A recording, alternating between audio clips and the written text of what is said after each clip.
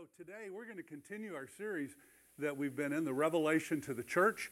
If you can recall back the last few weeks, what we've done so far is we've looked at 4 of the 7 churches that we'll be looking at. We've looked at Ephesus, Smyrna, Pergamum, and Thyatira. This week we're going to be looking at the letter to the church at Sardis. Now Sardis was one of the oldest cities in Asia Minor. It was located about 10 miles south of Thyatira, near the modern city of Izmir in Turkey, okay? It was also, like several other of these cities, set along some major trade routes that really helped it become a very prosperous city because a lot of trade, a lot of business took place there. Interesting. Sardis kind of got some cool stuff. Sardis is where people believe that the dyeing of wool first took place.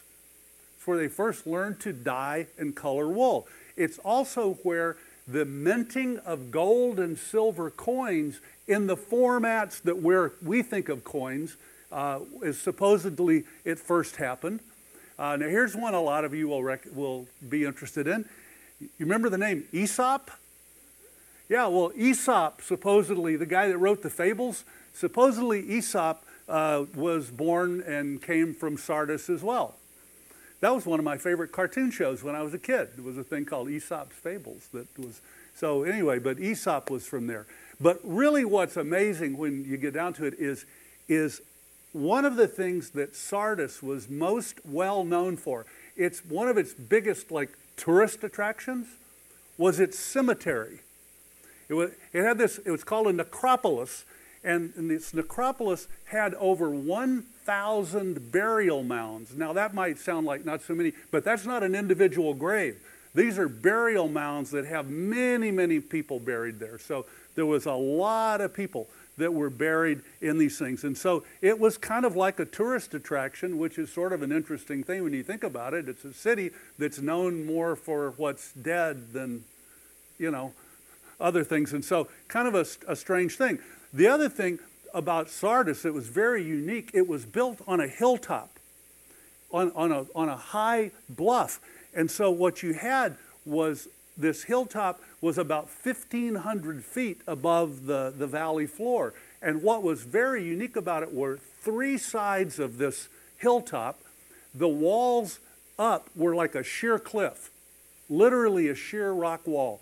On the south side of the city, there was you could walk up. It was more of a slope up, but it was a very difficult slope. It wasn't a nice smooth thing. It was rocky and difficult. Okay, but because 3 sides of it were this sheer wall, and the 4th side that you could approach, but it was very difficult to approach. It was slow. You couldn't ride a horse really fast up this hill. It was windy and rocky and all this. So that the city was thought by most people to actually be an impenetrable fortress. Okay?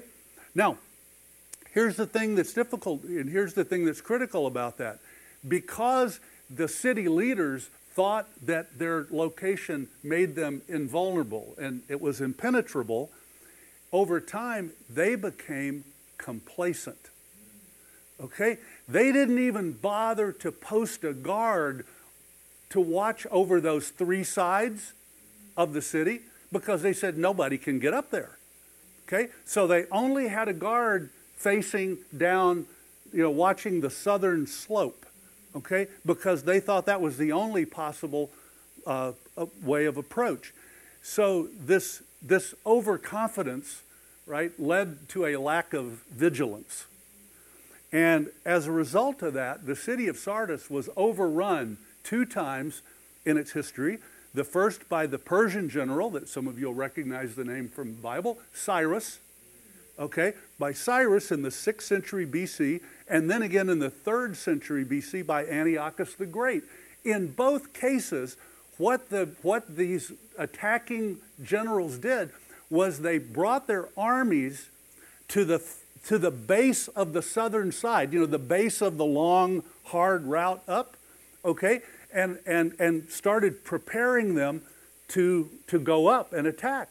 But of course, that's where all the guards up on the top were watching. And so they were looking down going, well, those guys, we'll just get them as they come up. But guess what? Because the people in Sardis had no guards on the other three sides of the wall, both times the attacking generals sent a few soldiers around to the other sides. And they said, take your time, be careful, climb slowly. Take all the time you need to safely climb up the wall because no one is watching.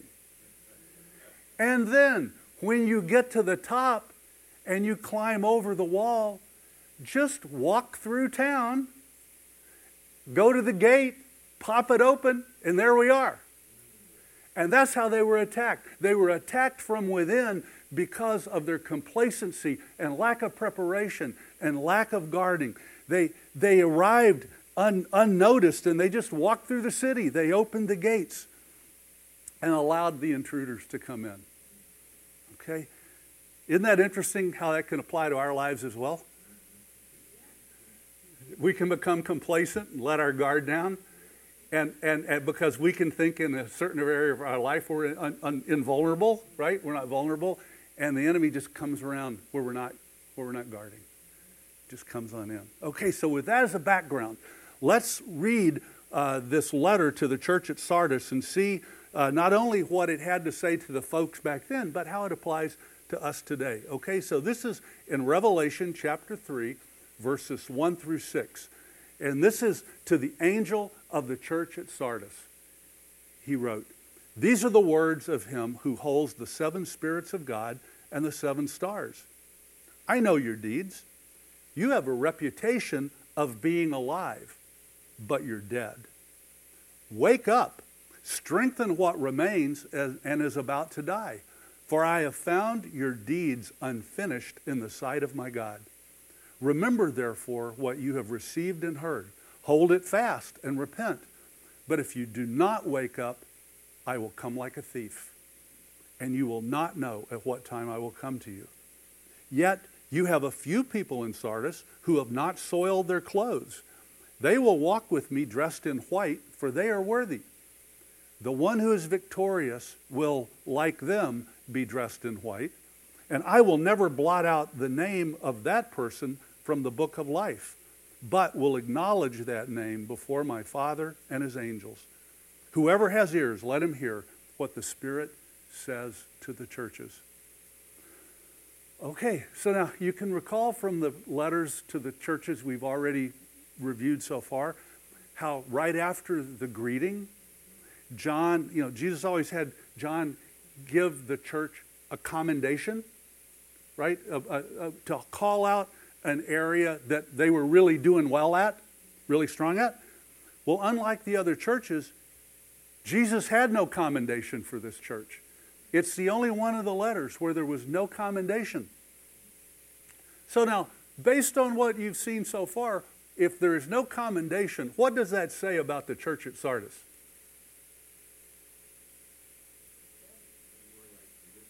The church, lukewarm, dead.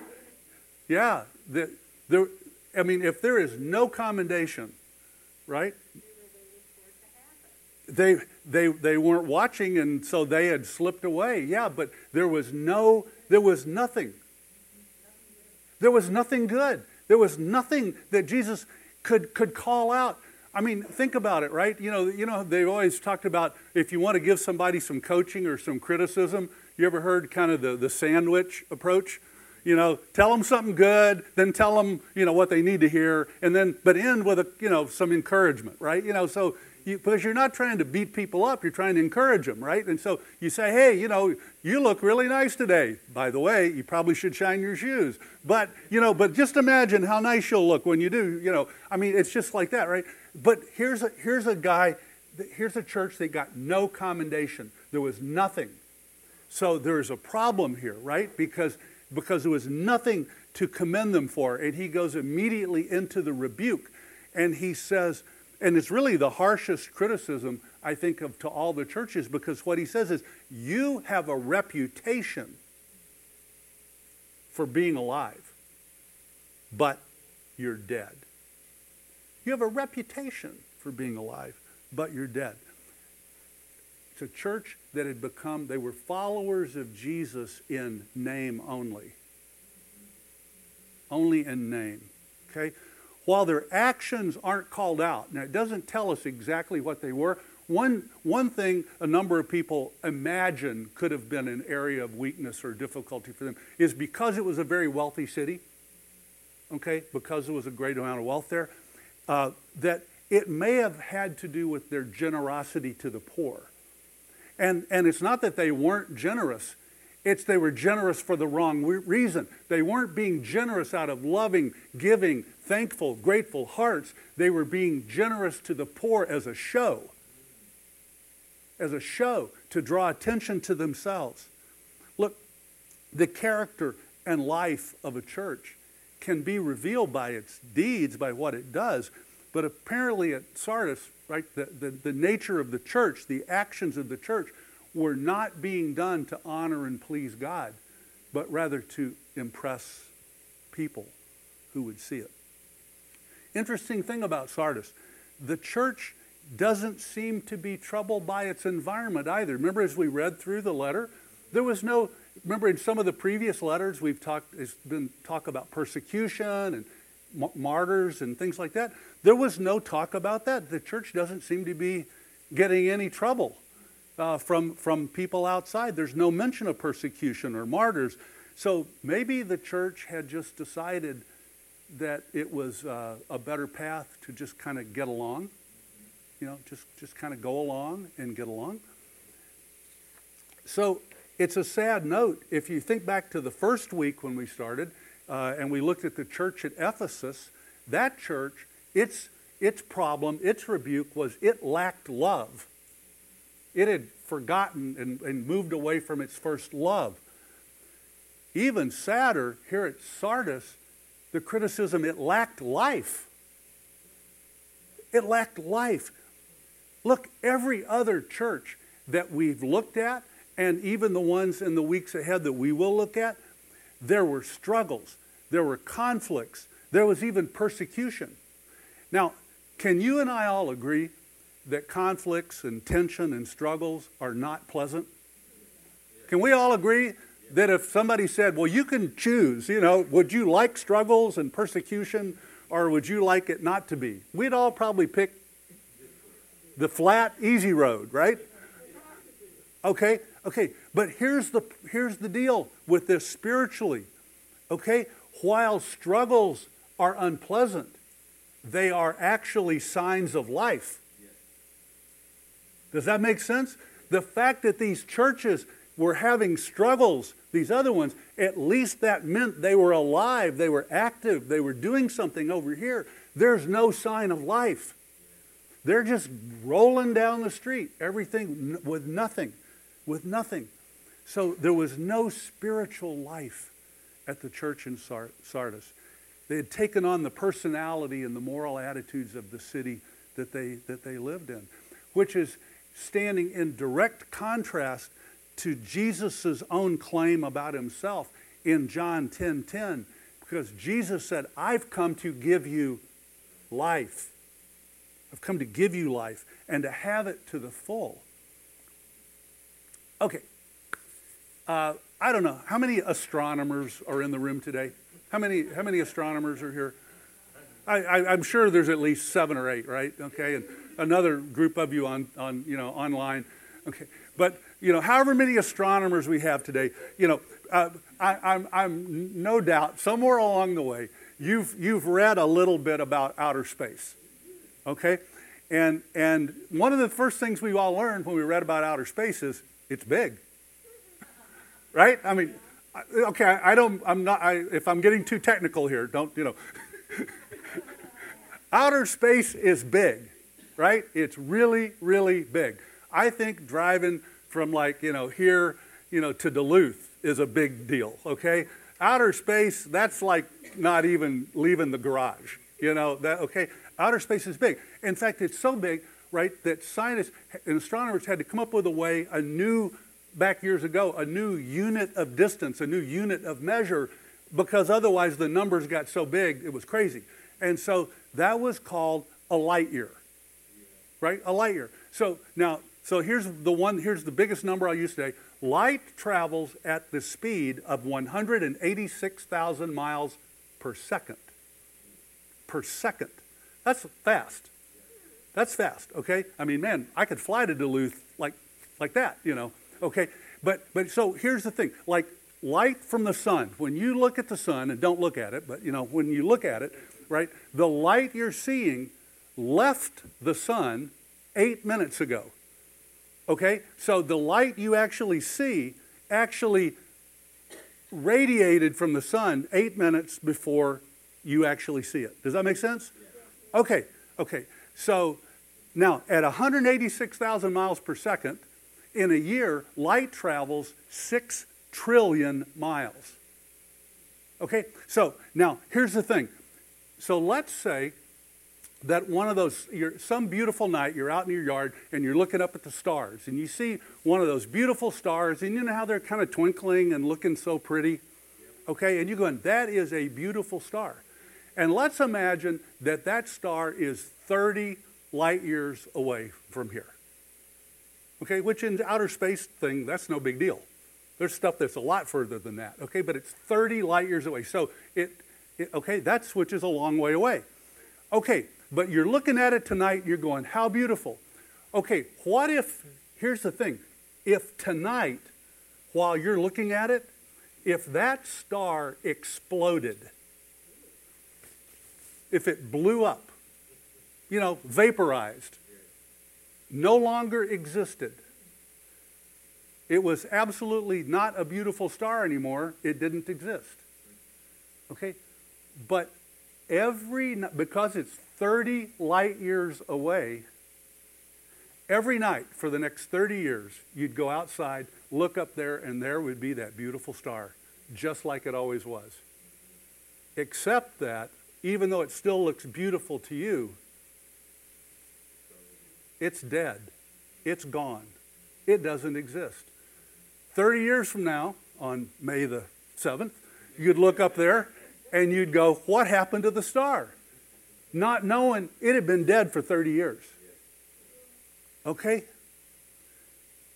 You'd be admiring a relic all those years. You'd be admiring, you'd be complimenting, you'd talking about something that simply didn't exist. It still looked good to the eye, but there was actually nothing there. That was the church at Sardis. Still looked good. Everybody thought it was fine. Nothing there. Okay, so to you, what does a spiritually dead church look like? What would be some attributes of a spiritually dead church? What do you think? No participation. So you better participate. No, yeah, okay. What else? Not caring. Not caring.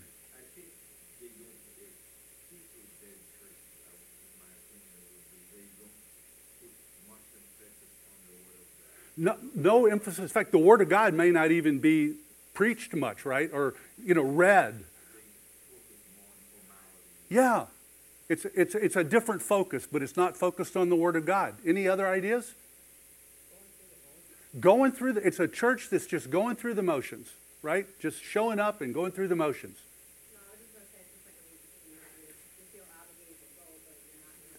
Great answer. Yeah, people are showing up not because they actually expect anything to happen. It's just that's what I do. It's a job. Yeah, I show up and punch the card and go to lunch. Okay. No, I mean really, I think you've hit it. Okay. I mean a spiritually dead church, and I'm sure there's more. I thought it's a place where God's word is no longer preached and certainly not focused on. Right. It's not the basis of why we're here. Okay, it's a place where the first part of the worship service is no longer thought of as praise and worship, but it's song time. It's what we do to get started. Okay, it's a place where Bible studies and prayer meetings. Nobody shows up. It's a place where if somebody says let's have a time of fasting and prayer. People don't participate because that's inconvenient. It's a place where it may look good. It may have a great building. You know? I mean, it may look really good, but it's making no impact for the kingdom of God. Okay? Dead church. I want you to think about this. A dead church has got to be one of the most confounding mysteries to the hosts of heaven. Those ministering spirits that flood the atmosphere and yet stand at the same time they're in the atmosphere here, they also stand in the presence of God. Right? It's like, all right? I mean, imagine this. They see this dead church. They see this church for whom Jesus came and died and made it possible, brought it to life, and yet it's acting and looking dead, and yet they turn around and right there they see the radiance of God's glory and Jesus sitting at his right hand, interceding, I mean, very much alive. And they're looking and go, how can this be? And yet you're down here and it's dead. It's just got to be like, it's got to be a mystery to them that they don't know how to process that can be going on. And so there's no doubt that this letter was written as a warning to the people at Sardis and to any of us today who are playing church, who are trying to look good, but there's no fruit in our lives to back it up. So now, because what we got to really realize, okay, is before we get too riled up about the concept of a dead church and how awful that is, let's remember what a dead church is.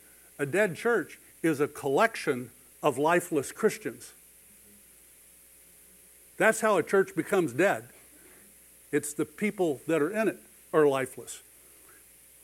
So let's talk about us, you know. Can we look alive and yet be dead? Well, I think we've all known some folks can go to great lengths to seem one way, but actually be and feel quite different, right? Even though, you know, maybe they're dying spiritually or already dead. I mean, look, we've all known there are people who can be very insecure in how they feel, right? We've all known people like that. We may have felt that way before. So what do? Do you want everybody to know you're feeling insecure? No. So you find clothes that make you feel good, or you do your hair. Some of you do your hairdos in ways that make you feel good. But I mean, they try to find ways on the outside to make themselves not feel insecure, but to look like they're secure. We all know people who are hurting and wounded on the inside. And yet what do? They look for solutions to that, whether it's work, drugs, exercise, alcohol, sex, anything. Anything that will deaden the pain or at least hide it. There are people who can be claiming to be walking in faith, and yet they haven't had a decent quiet time, maybe in months, maybe in years. No meaningful encounter with God. They actually are leading an empty life with no sign of spiritual growth, no sign of God's power at work in their lives, and certainly no impact on family and friends and coworkers and the people that God has put within their sphere of influence. Looking good on the outside, but nothing spiritually alive on the inside. So then, the Holy Spirit, Jesus prompted John to write the challenge to that church after the rebuke. And so what was the challenge? Well, in verses 2 and 3, it starts out with a real clear challenge. He said, wake up. Wake up and strengthen what remains and is about to die. Have you ever attended like a class reunion from years ago, you know, from way back years ago? Or have you kept up with any friends like from way back years ago on Facebook or anything like that? And if you have, you know, going back maybe decades, okay, you may have seen some of those folks still kind of looking and acting the way they did back in high school? You ever seen anybody ever done anything like that? So, they're still kind of telling the same jokes from, a long time ago, or they still call, so-and-so the same nickname, or, I don't know, some of them are still trying to pretend they have hair, okay? But they're just looking for ways that life is still like it was back then. And I don't know about you, but if you've ever seen anything like that, you can kind of be tempted to want to help them break out of that, and you might kind of want to just kind of go, wake up, wake up. It's 2022. It's not, whatever year they're locked into, okay? Well, here's the great news. What Jesus was doing here is he was doing that. He was saying, wake up, okay? But when you want to hand them that mirror, and say, hey, look in the mirror, wake up and, come get current. When Jesus puts that mirror in front of us and says, wake up, he's not doing it to embarrass us.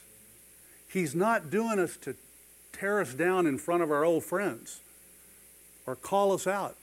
He's telling us to wake up because he wants to wake us up spiritually. He wants us to see what's happened in our lives and to wake up to save what remains.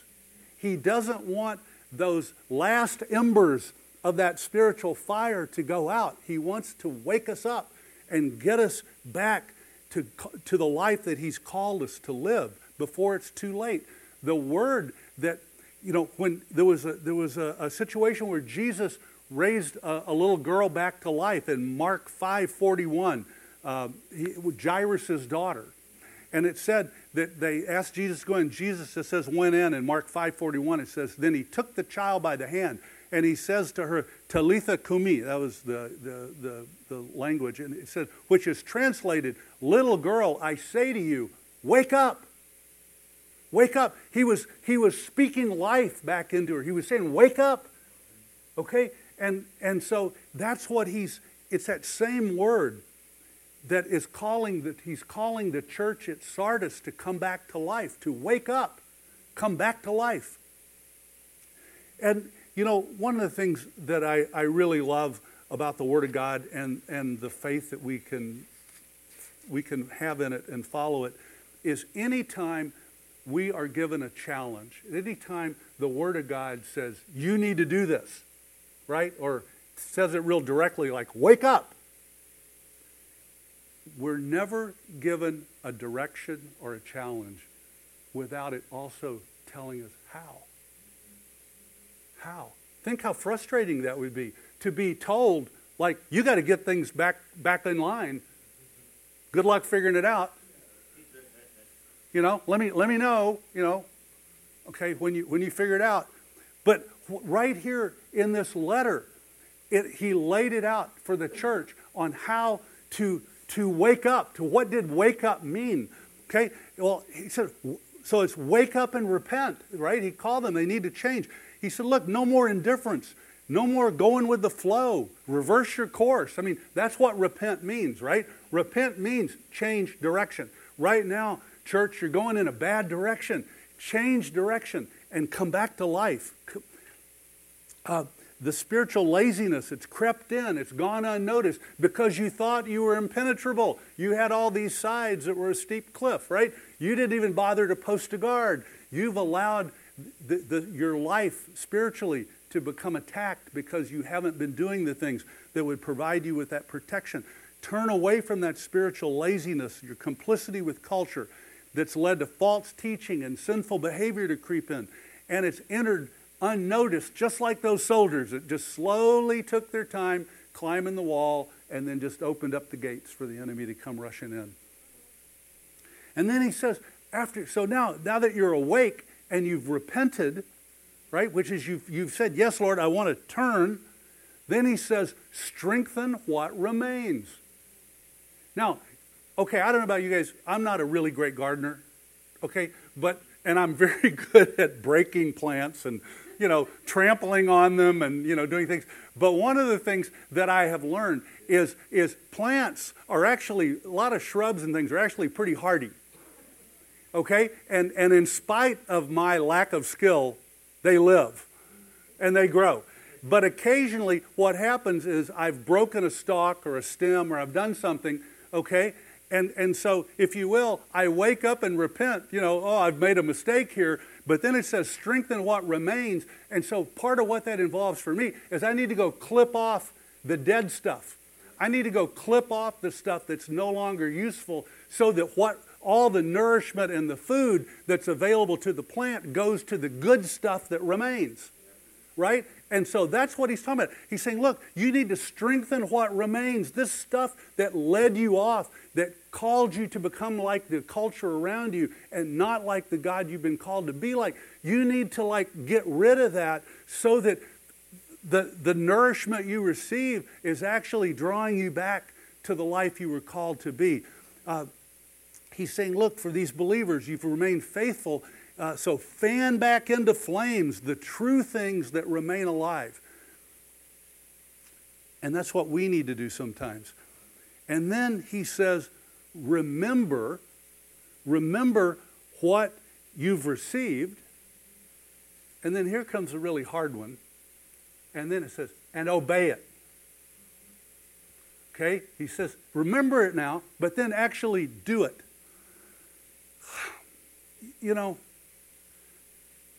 How many of you like to work out? How many of you like to go to the gym and really work up a sweat and just really, really work out really hard? How many? Yeah, I know everybody, right? I see all the hands. I see. Oh, you should see it. For those of you online, you should see the hands. It's everybody, right? It's everybody. It's incredible to see this response. Here's the thing. I can go to the gym and I can work with a personal trainer. And personal trainers are expensive. If you ever thought about using one, okay, you might have gotten the price and changed your mind, okay? But you know what? You could go to the gym and work with the most expensive personal trainer in the Twin Cities. I have no idea what that would cost, but it would cost a lot of money, right? And will you necessarily lose any weight or be in better health? Oh, what's the key? You got to do it. Yeah. You know what? I can have a coach give me a list of a whole page of an hour-long workout. And I can go to a really nice clothing store and buy the best workout clothes they've got. I can probably find some $500 sneakers too. They're Bluetooth and I think they have a microwave and they do a lot of things. Okay. I can spend a lot of money and look really good walking around the gym with a list of things to do, but it won't do any good unless I go do it, unless I do the work. Okay? And that's what he's calling them to do. He's saying, okay, these things now that have come back, actually go do it. Obey it, because that's where the benefit comes from. That's where the change in your life. That's how you come back to life. Okay? So we just have to go do the work. Like Jairus' daughter, the church at Sardis was being called back to life. And for us too, we're being called to live that rich, full life that Jesus came and created us the opportunity to live through his death, burial, and resurrection. He wants us to wake up and get back into the game, to be active for the kingdom of God. But just like a little bit ago we were talking about, the rebirth of a church can only come about as the result of a rebirth of Spirit-filled believers, right? In the same way that a dead church is just a reflection of spiritually dead, lifeless members, therefore a living, active, vibrant, Spirit-filled church that is on fire for God and is actually trying to live their faith out among the people that they're around, that church only comes back to life as a result of being filled with spiritually alive members as well, right? But think about the power of that. Think about when, the Word of God talks about when 2 or 3 people can agree on something and pray about something, that there's power. Just if you can get 2 or 3 to agree and pray. Well, imagine, look, just the group that's right here. If we all just said, look, I just want to be I don't know, Lord, wherever you put me, I'll go. Whatever, if you put someone in front of me, I'll tell them. I'll show your love. I'm willing to be used by you. Just lead me, show me, equip me. Imagine what this group right here can do. We got more than the disciples and Jesus' apostles changed the world. Okay? But, so, I mean, we can never allow ourselves, the enemy will do his best to make us, you and me as individuals and as a group, feel like we have no power. It's just me. I'm just one person. Who am I? Who knows me? I'm not famous. I'm not powerful. I'm not, but look what one person can do. Some of you know, you've shared the love of God with a neighbor, a coworker, or a friend, and it's changed that person's life forever. And you know, like all of us, you're not famous, you're not on TV, you're not wherever, but God's not looking for that. God's looking for people whose hearts are open to Him. Who the person God can use is the one who just says, Lord, I may not have the right certificate on the wall that says I'm qualified, but my heart's open to you. My heart is yours if you'll use me. Okay? And God will use that heart. He'll use it every day. So finally, the letter gets wrapped up. Jesus has John write a word of promise. And he says in verses 4 and 5, yet you have a few people in Sardis who have not soiled their clothes. They're going to walk with me dressed in white because they're worthy.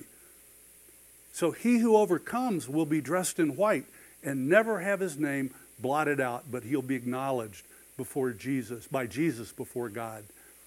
And I think this word of encouragement is really cool because it kind of comes on two fronts. One, he says, not every believer in Sardis has soiled their clothes. Not every believer has become spiritually dead. Okay, that's an analogy, right? He really wasn't talking about dirty, T-shirts and stuff. Some of you haven't moved into sinful living. You have stayed faithful. There's a group, okay? And so for those people, Jesus is saying, look, carry on. Stay at it. We need you. This is what you were called to do, is to share your faith. So stay strong and carry on. But to those who had slipped into sinful living, it provided hope because it provided a path forward. Jesus never gives, we never get challenged to change something in our lives without being shown a path forward. And so he called them that. And he said that you can come and walk with me. Because to be clothed in white means to be set apart for God. It means to be set apart. It means to be somebody who says, Lord, I'll let you use me. Whether it's with my neighbors, whether it's with my coworkers, whether it's with family, whether it's with friends, right? It's just, Lord, I'm willing. I'm willing to be used by you. Set apart. This verse, when they read the letter, the people in Sardis, this would have made a lot of sense to them because a lot of the people, there were a lot of pagan religions in Sardis also, and one of the common themes of pagan religions, and the ones that were practiced in Sardis were the same, was this idea that you were not allowed to approach those pagan gods unclean. Okay? You had to, and with them it literally meant also like you couldn't wear if you'd worked all day, you couldn't go to the pagan temple wearing your work clothes because you'd be sweaty and dirty. It literally meant that. But it also, so the whole idea was before you could approach the pagan gods, you had to go get yourself cleaned up.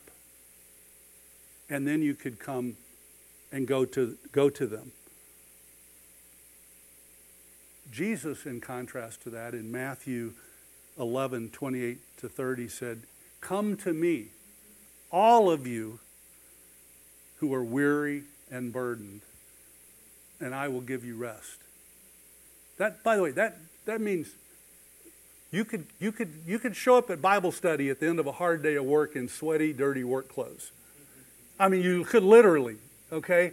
But what he's really talking about here is your life is beaten up. You don't have to sort out the issues of your life before you can come to God.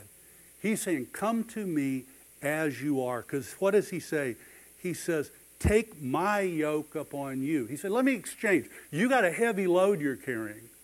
Let me trade with you. Let me take the heavy load. Let me take the burdens you're feeling. And what let me give you, because he says, look, learn from me, for I am gentle and humble in heart, and you will find rest for your souls, because my yoke is easy and my burden is light. Instead of being told, you got to go sort out your life, fix it all up, clean yourself up, get your act together, then you can come. Jesus says, come as you are. Come as you are. Come messed up, come broken, come hurting, come feeling like nobody loves you. You're all alone. Come. And there, when you come, he'll say, let me have all that. Let me replace it with my love. Let me replace it with my hope. Man, isn't that a wonderful exchange? That's a deal. That's a deal, right? That is a deal, okay? This promise from God, I mean, it's kind of like, who wouldn't want that? Why? Who would say, oh, no, I like living in a pit. You know, I want to be lonely. I want to be hopeless and helpless. No, I will trade that all day long, because, man, to know, I mean, who here, nobody's got to answer, I just want, who here can legitimately say, somewhere in my life along the way, I have felt, in an unexplainable way, I have felt the love of God. I have known the love of God. I know better than just like book learning can tell you. I have felt the love of God in my life. Yeah, if you have, then you know that that is a way better deal than carrying around the junk that you got on your own. Okay? So here's the thing that's just so sweet and loving about this, right? You and I, we don't have to clean ourselves up. And that's really a good thing, because you know what? You can't. I mean, isn't that really the truth? Because you can't clean yourself up. I mean, we're sinful people, and I can't get rid of my sin. If I could, Jesus wouldn't have needed to come. You see what I mean? Why did he bother? Why would he have left heaven? That was a pretty sweet place. He left to come here because he understood that you and I had a problem that even if we wanted to try and solve it, not qualified, incapable, can't do it. So he came to do something you couldn't do, even if you wanted to. So he's just saying, bring it all and give it all to him, and he'll take it and exchange it and make you new, make you fresh. Yeah, it's all possible. So for us, I think just a way to wrap this up for the morning is this. Can we all agree that it would be good to avoid the problems of Sardis? Yes. Would that be, is that a safe statement? Okay, we don't want to be the church in Sardis, right? Okay, so how, and you know, because that's like first of all, looking good, but actually dead, right?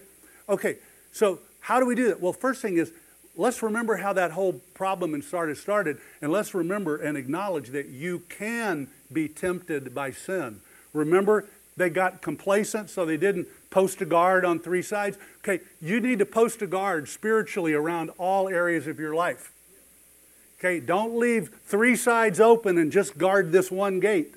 Because trust me, the enemy will see that, and he'll go, no, I won't bother. That gate looks guarded. I'll go over here, and I'll attack you somewhere else. So we need to understand that the enemy, first of all, we're no match for the enemy on our own, right?